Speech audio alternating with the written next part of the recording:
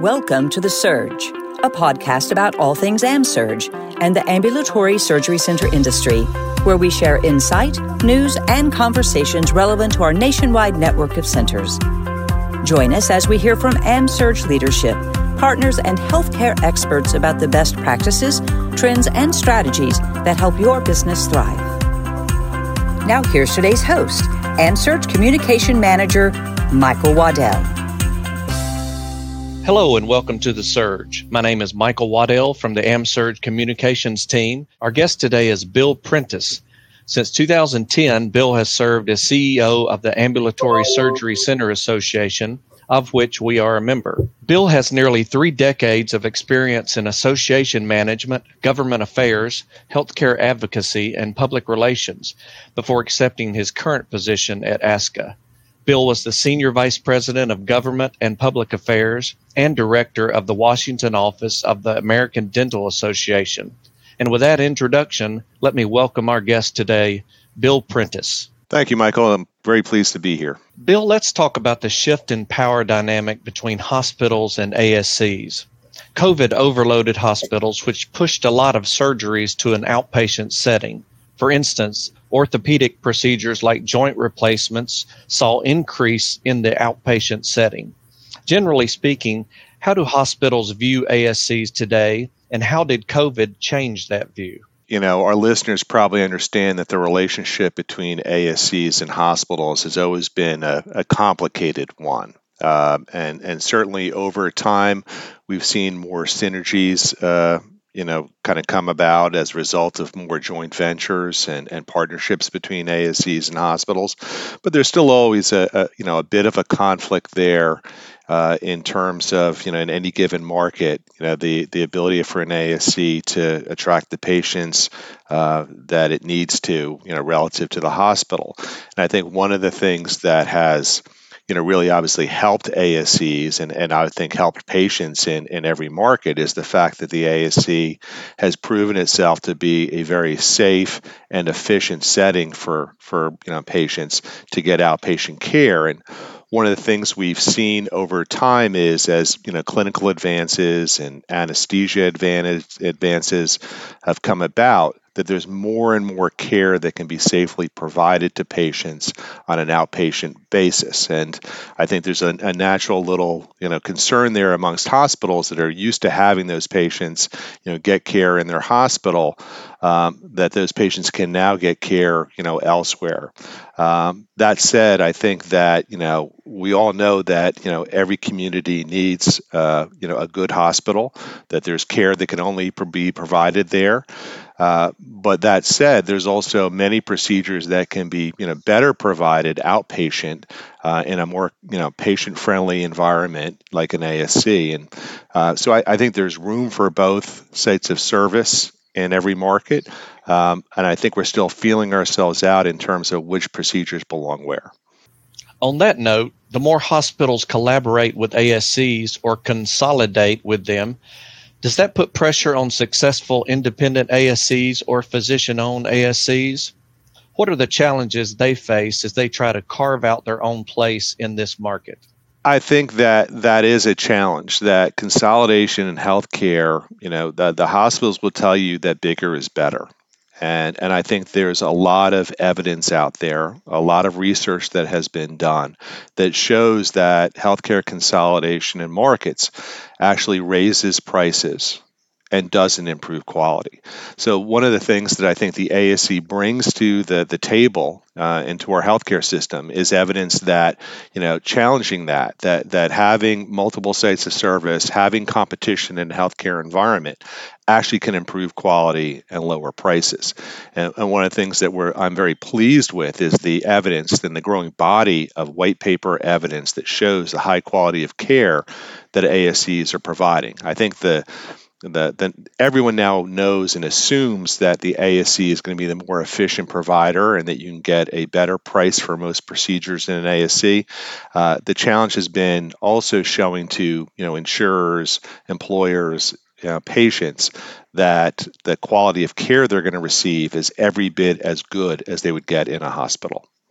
Medicare and commercial payers like Blue Cross, Humana, and United have all developed some form of policy designed to drive outpatient surgeries to ASCs versus hospitals and hospital outpatient departments. How do decisions like this help ASCs, both in terms of overall awareness and growth potential? I think those policies, have been long in coming, and I think many of the listeners are probably all too familiar with the ability of hospitals in the past to negotiate payer contracts that did their best to actually prevent care from going to ASCs or other providers. And so, this is one of the challenges that I think, payers have had in the past, is trying to challenge the market power of the hospital in every market in terms of their ability to negotiate, very favorable contracts, and to challenge that and put in provisions that try to direct care to the more efficient setting. And so I'm very pleased to see in markets that payers are starting to embark on those types of policies. I think we need more of them, and I think that what we need is a healthcare system that's right-sized, that is directing care to the most efficient setting for each individual patient. And I think that one of the things that, if you look at our current system, there is still too many patients, too many procedures that can be safely performed in a lower cost setting ending up in the hospital. And I think that's something that these payer provisions and something that the Medicare program needs to look at to make sure that we're spending money wisely on healthcare. Let's shift gears a bit. Patient satisfaction is hugely important when it comes to community acceptance of ASCs as an alternative to hospitals. What can centers do to continue to encourage patients to see ASCs as safer, cleaner, more patient-friendly alternatives to hospitals for their elective procedures? That's a great question, and this is one area where I really want to compliment AMSURG and its leadership in the field of quality and patient safety.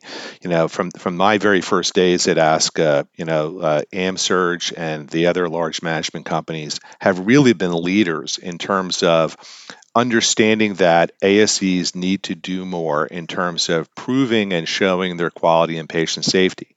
And if that meant additional regulation, additional reporting requirements, that was a burden that companies like AMSURG were willing to take on, because they understand how important it is that we be able to show our quality and patient safety. We know that historically hospitals were always looking to try and find ways to demean the ASC setting, claiming that we weren't as safe as them, that we weren't as well regulated as them.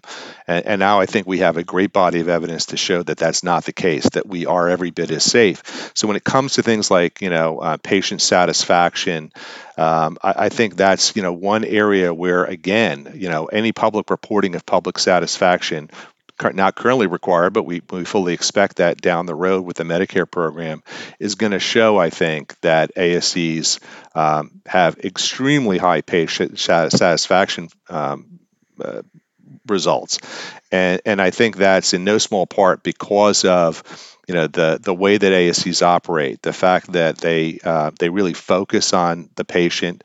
The setting is so much more appealing to most patients than going into a big scary hospital, and so I think that the more we can show that type of result, just the more volume we're going to get to see coming into the ASC. Changing directions, I want to talk a little bit about what's going on in centers. You've worked with ASCs across the country of all types and sizes. I want to talk about the culture at those ASCs and what you feel separates the successful ones. What are the best practices that you've found for developing a quality culture, a winning culture, a culture of success that our centers could apply today? I think, Michael, that's a really critical question and a really important topic for the ASC community. And, culture is, can be a really amazing, powerful force to improve patient care in an ASC. And when I think of culture, and I think you're right in saying that, size doesn't matter. They're all different size ASCs, all different specialties, but a culture of communication and transparency, I think, is a critical element to having a well-run ASC. And I know this is something that AMSURG is really keyed in on. I know that they understand the value of this. A culture that allows the entire team to talk with each other, to challenge each other, to do better, is a culture that's going to be successful. And so I know that there's a culture of safety survey movement that's afoot. That I think that ASCA actually offers a culture of safety survey for ASCs to do each year that builds off of one that was created by the federal government, the Agency for Healthcare Research and Quality, a few years ago. That I think is a critically important tool for every ASC to use at least once a year to make sure that the team is united and understands the importance of being able to speak up. I think one of the things that we understand is that if a nurse or a surgical tech feels that they have the power to speak up if they see something that's not right, that's going to lead to a better outcome, to a better patient doctor relationship. Something that I hope that becomes the norm in the ASC world. Let's talk about staffing in the industry. As we see caseloads increasing and ASCs shifting into growth mode, how can centers work to promote a positive work-life balance compared to hospitals? I think that's a really important topic. One thing that health care policymakers understand is we have too few physicians in this country. We have too few nurses, too few other healthcare personnel. And that it's a challenge for ASCs around the country to be able to compete for a physician and nurse and surgical techs, talent. And something that I think we need to really spend some time focusing on. I can think of two elements of that come to mind. One is I think that the culture in the facility, that to the extent to which people understand that it's a great environment to work in, that it is a family-friendly, employee-friendly place to work and provide great care.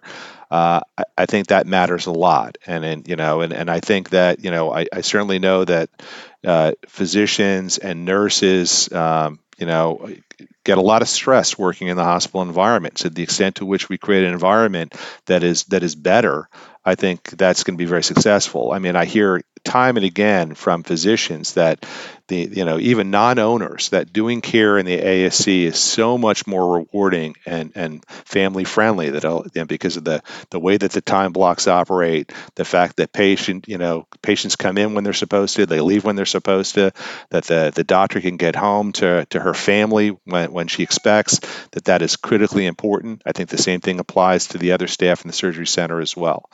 The other thing I think we need to work on is physician recruitment. In terms of making more physicians as they're coming out of medical school understand that the ASC exists as a possible site of care for them to work in. I think that too many physicians learn nothing about the ASC model while they're in medical school or while they're in residency, and therefore think that the hospital is the only place that they can turn to provide that surgical care. So I think that's something we need to address. I think we also need to address diversity in the ASC workforce and find ways to make sure that that more nurses and physicians of color understand the ASC model and how it can help them to provide care in their community.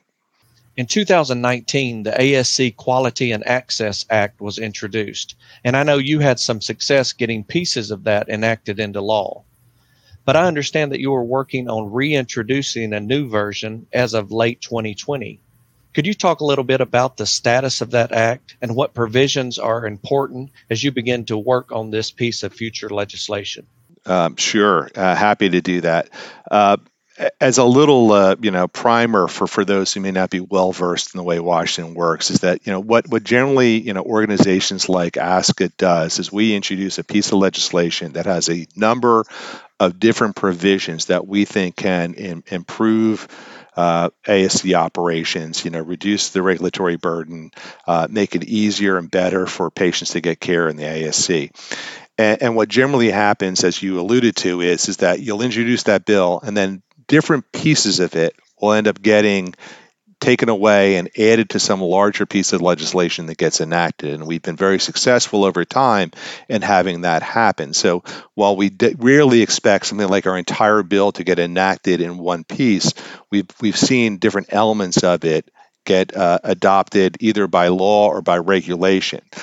So we end up generally changing the legislation from session to session to reflect that.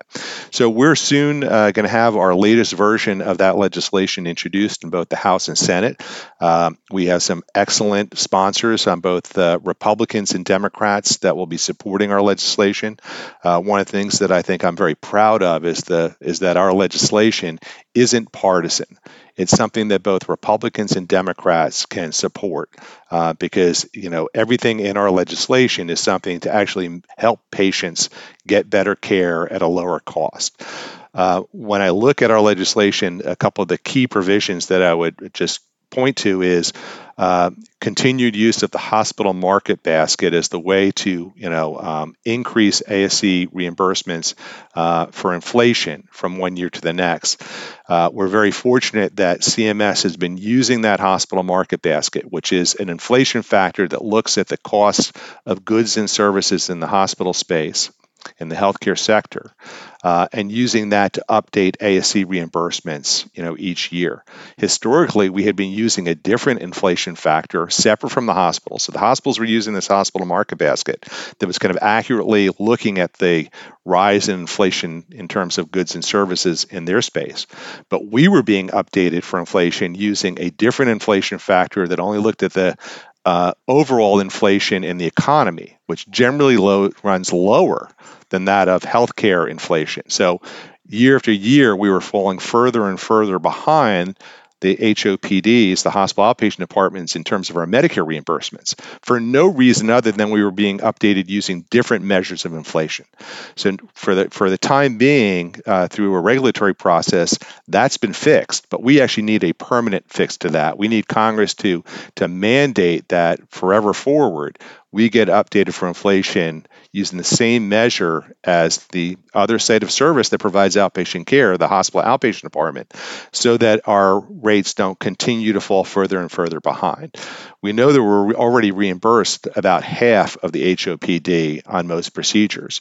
We can't allow that to get further away. A second budgetary element is the fact that the way that our reimbursements are updated is budget neutral, meaning it's not supposed to really raise costs beyond that inflationary increase from one year to the next. But we are harmed by something called a weight scaler that further depresses our reimbursements relative to the hospital outpatient departments. That needs to be addressed if we're going to find a way to encourage more ASCs to take more Medicare volume. As you all well know, as our listeners know, our reimbursements for Medicare procedures falls well below that of most commercial reimbursements. We need to address that if we want ASCs to be able to take more Medicare volume, treat more Medicare beneficiaries, and help reduce overall costs to the Medicare program. That's so important to remember that for every good piece of legislation that is enacted, there's somebody like you on our side out there advocating for it. What could our physician partners do to be a part of that advocacy effort? Michael, that might be the best question you've asked today, because one of the things that people need to understand is that while ASCA is here, we have our lobbyists, both in-house and some contractual lobbyists that work with us. We are very much outgunned by our competitors in the healthcare marketplace. The American Hospital Association, the Federation of American Hospitals, the insurers, all are way, way better armed and better funded when it comes to their advocacy in Washington, D.C. our biggest benefit, where we have the benefit, is we're right on the issues. But it doesn't matter if you're right on the issues if nobody hears your side of the story. So what we need is a grassroots involvement from staff and owners of every ASC in the country to help educate their policymakers, both in Washington and at the state level, about what an ASC is and what you are doing to reduce healthcare costs.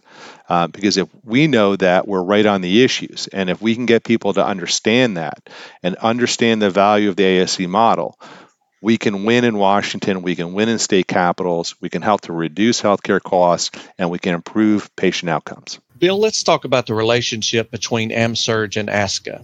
We've been honored to work with ASCA for a long time now, and I wanted you to talk about that relationship from your perspective and how our two organizations have been able to work together to promote the ASC industry. Great question. I am so pleased that AMSURG has been a bulwark with the association and with related organizations like the ASC Quality Collaboration.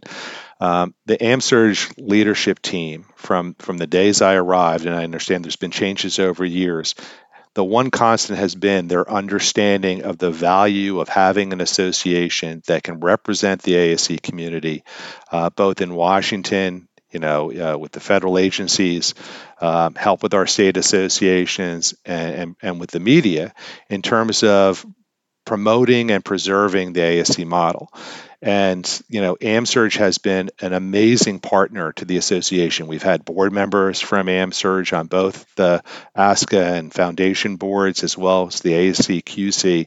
That has ensured that, that AMSURG has a voice in the operations of ASCA, help us to direct, what we're focused on. They've been an amazing partners, and I'm delighted, that AMSURG is a supporter of the association. That's all the time we have for this episode of The Surge. Bill, thank you so much for your time today. I speak for everyone at AMSURG when I say I'm looking forward to seeing how we can work together to impact the future of the ASC industry. And thank you especially to our listeners. Join us next time for another episode of The Surge.